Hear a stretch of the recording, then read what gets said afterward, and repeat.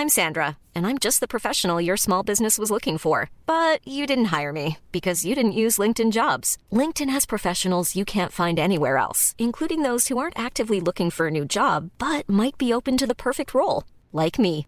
In a given month, over 70% of LinkedIn users don't visit other leading job sites. So if you're not looking on LinkedIn, you'll miss out on great candidates like Sandra. Start hiring professionals like a professional. Post your free job on linkedin.com/people today.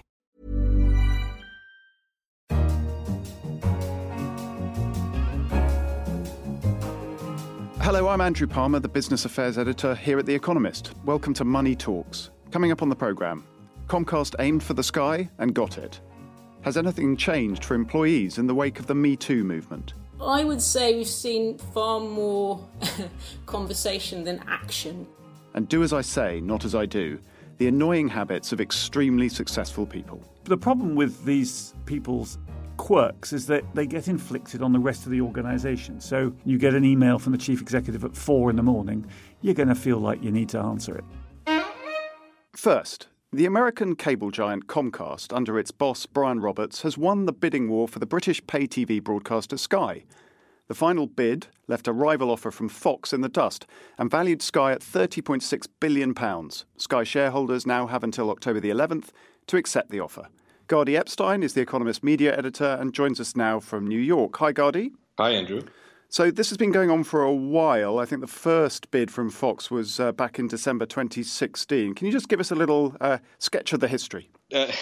Well, Rupert Murdoch had been wanting to get control of Sky for quite a long time. So this actually goes back to the old News Corp before he split it up into two companies. And then the phone hacking scandal sort of derailed him the first time around.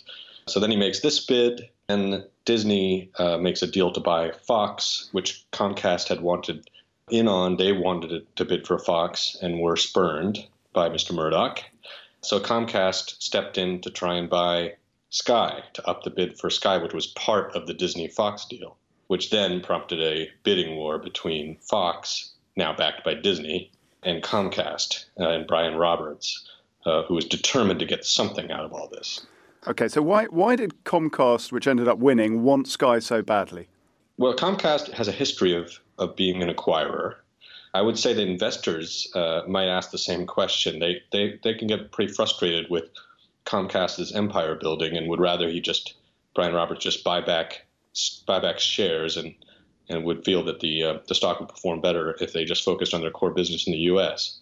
But from Comcast's perspective, they have visions of being a global company. They're mostly a U.S. company now. This will give them, a huge expansion in Europe with a major broadcaster, satellite company with 23 million customers, a Netflix-like platform with just a couple million customers in Now TV, and European sports rights. And Sky also has major studio rights from Hollywood. So they have quite a lot of assets.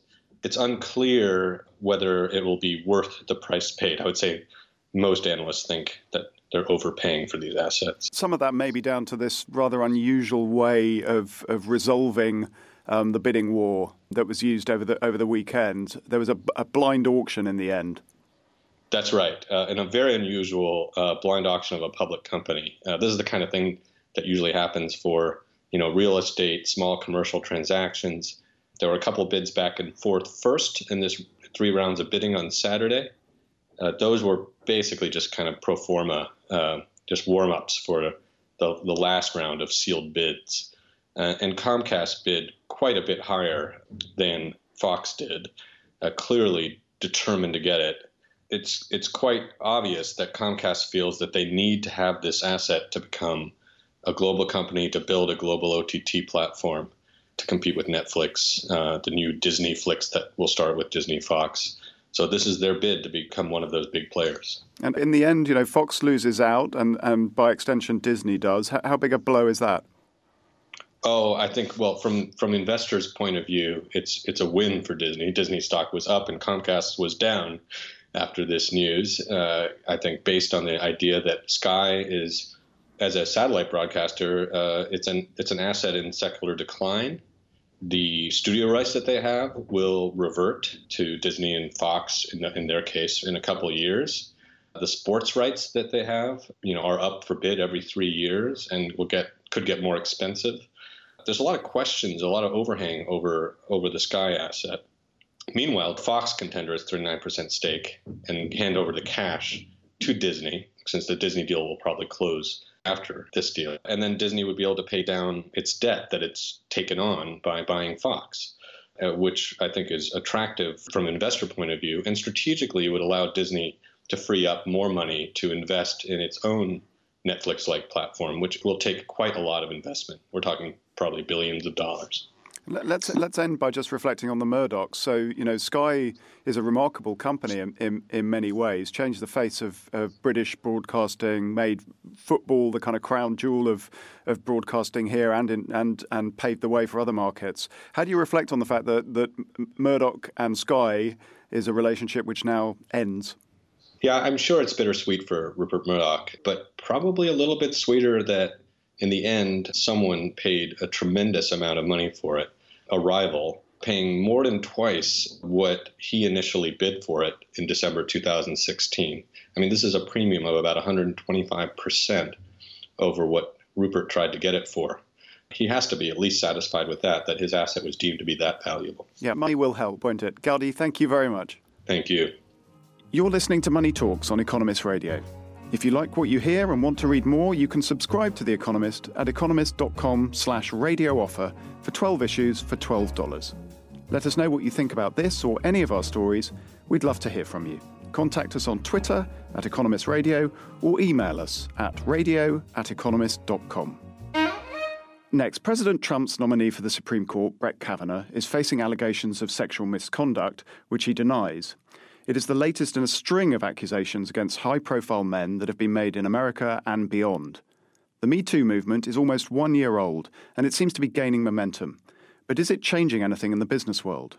Sasha Nauta is our public policy editor. Sasha, tell us, what do you think the consequences of Me Too have been for businesses? Businesses are still figuring this out, but most obviously there's been reputational damage. We've seen this hashtag fly around the world. 15 million people have used the hashtag MeToo, not just to shame individuals, but also to shame companies. And companies are still figuring out what the exact business costs of this are. In some cases, it's quite obvious. You've seen share prices of some firms respond to either rumours or outright news of executive departures.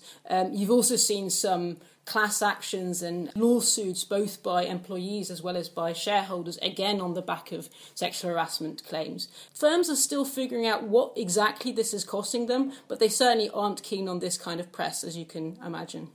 So I think what you're describing is sort of greater awareness on the part of corporates of the issues thrown up by Me Too, notably sexual harassment, but other things too, like the gender pay gap. Is it possible to sort of see tangible changes in policy that result from that greater awareness? You're dead right. I mean, awareness is sort of the key word here. If you had to give credit to one thing in the last year, it's awareness and the noise that has been caused in mostly a very positive way on the back of Me Too. Not just to the extent of sexual harassment, but to other forms of inequality, primarily between men and women, but also between others in the workplace. Beyond awareness, I would say we've seen far more conversation than action. So there's been some big gestures like firings and companies saying we have zero tolerance policy against sexual harassment. But if you then start to scratch beneath the surface, it all becomes a bit vaguer. There are some very obvious things firms have done partly just to tick the boxes so that they can point to doing something. Amongst that, they will mention things like we've reviewed our policies and our codes of conduct. We've reminded our employees of that. We don't tolerate sexual harassment, etc. It's been a great year for the training industry, even though the evidence around training is mixed at best, but again, something to do, right? So a lot of firms have sort of dusted off their training exercises.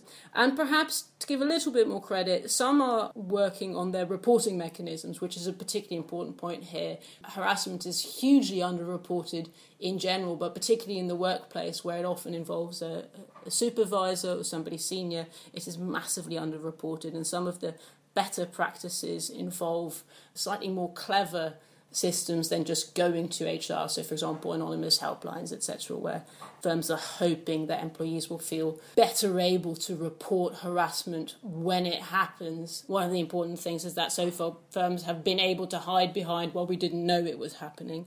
So those are sort of the most obvious changes that have been going on. Again, a lot of fairly symbolic, relatively small tweaks. What's really missing is sort of the larger action, the harder actions that firms could do to tackle the root causes of sexual harassment, which go well beyond dealing with individuals, right? So accepting that actual harassment is not just about, having a couple of rotten individuals in your company, but actually have to do with a company culture that allows that kind of power abuse. Changing your leadership structures, making sure you have more diversity in your senior leadership is one of the easiest things to do. We know that there's no illusion that, by the way, if women run companies, that harassment will all of a sudden disappear. But we do know that the firms sort of where harassment is most prevalent tend to be firms with huge power differentials. So lots of senior men at the top, lots of junior women at the bottom. So one of the easiest things, I say easiest, one of the most obvious things to start tackling is gender inequality in both pay, promotions and leadership. We're talking about massive social change, in other words, which will take many years to unfold. So is it too early to be doing a kind of accounting for Me Too?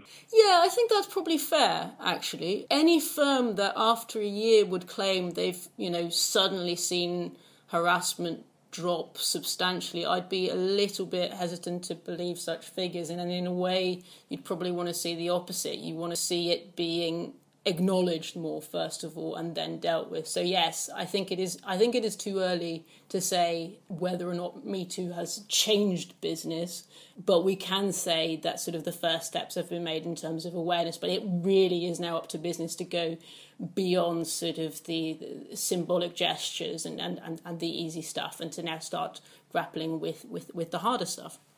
So if we were going to have this conversation in 12 months' time, is there one concrete thing that you'd be looking at as a measure of corporate progress towards the goals of the Me Too movement? If I can pick two, I would pick, firstly, reporting, just at least starting to acknowledge that it exists and in what numbers, and getting firms beyond the idea that any numbers are bad. In fact, numbers are better than no numbers. But secondly, as I mentioned before, I do think diversity in leadership is a very important metric, just because it's such a root cause. Sasha, thank you very much indeed. Thanks, Andrew. Finally, there are plenty of books and articles telling us how to emulate the world's top bosses, getting up at 5 a.m, emailing at the treadmill and all the rest of it. But is that the whole story? Philip Coggan, the author of The Economist's Bartleby column, has been taking a closer look at the annoying habits of highly effective people. Hello, Phil. Hello, Andrew. Are you a highly effective person? Probably not. And I was reflecting on the fact that if I were to emulate the example of Tim Cook, who gets up at 3:45 a.m. in the morning, all I would achieve is a divorce from Mrs. Bartleby.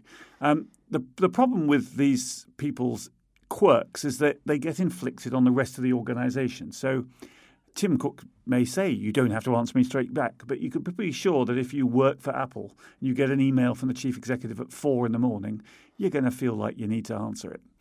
And it works almost as badly in the opposite direction. So Jeff Bezos, the head of Amazon, has just said at a conference that he likes to potter about in the morning, have breakfast with his kids, and then have a cup of coffee and only have meetings at 10 a.m, which sounds quite relaxing for his immediate juniors, but that's not a luxury that's available to you if you work in an Amazon warehouse.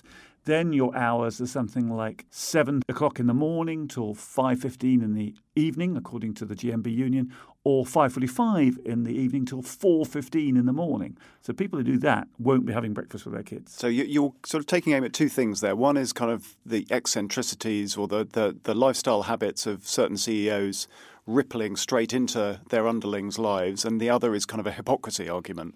Yes, I think the idea that we can emulate these people and that will bring us success is just wrong.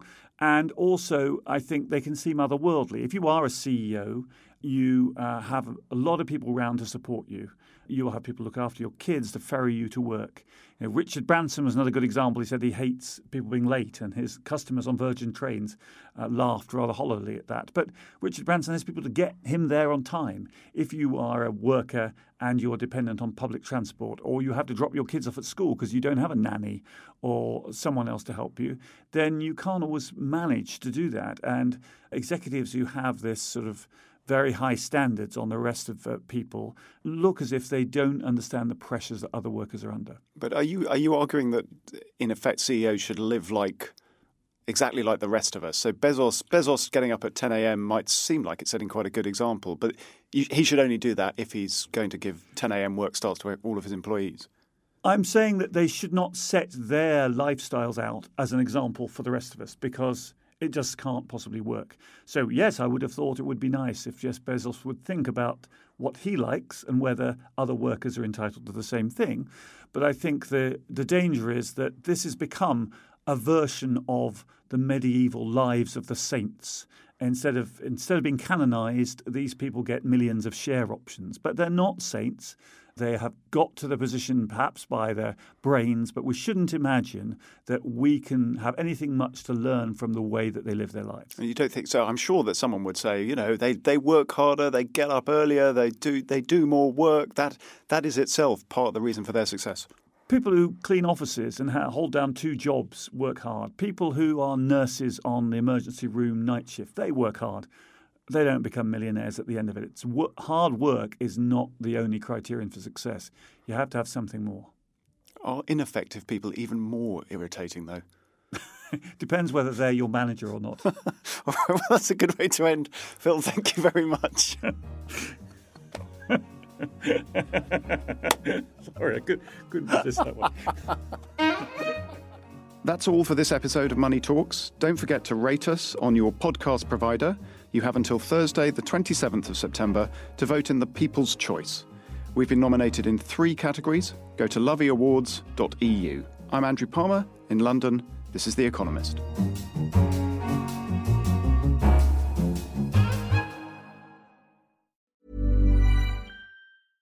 Imagine the softest sheets you've ever felt. Now imagine them getting even softer over time. That's what you'll feel with Boll & Branch's organic cotton sheets. In a recent customer survey, 96% replied that Boll & Branch sheets get softer with every wash. Start getting your best night's sleep in these sheets that get softer and softer for years to come. Try their sheets with a 30-night guarantee. Plus, get 15% off your first order at bollandbranch.com. Code BUTTERY. Exclusions apply. See site for details.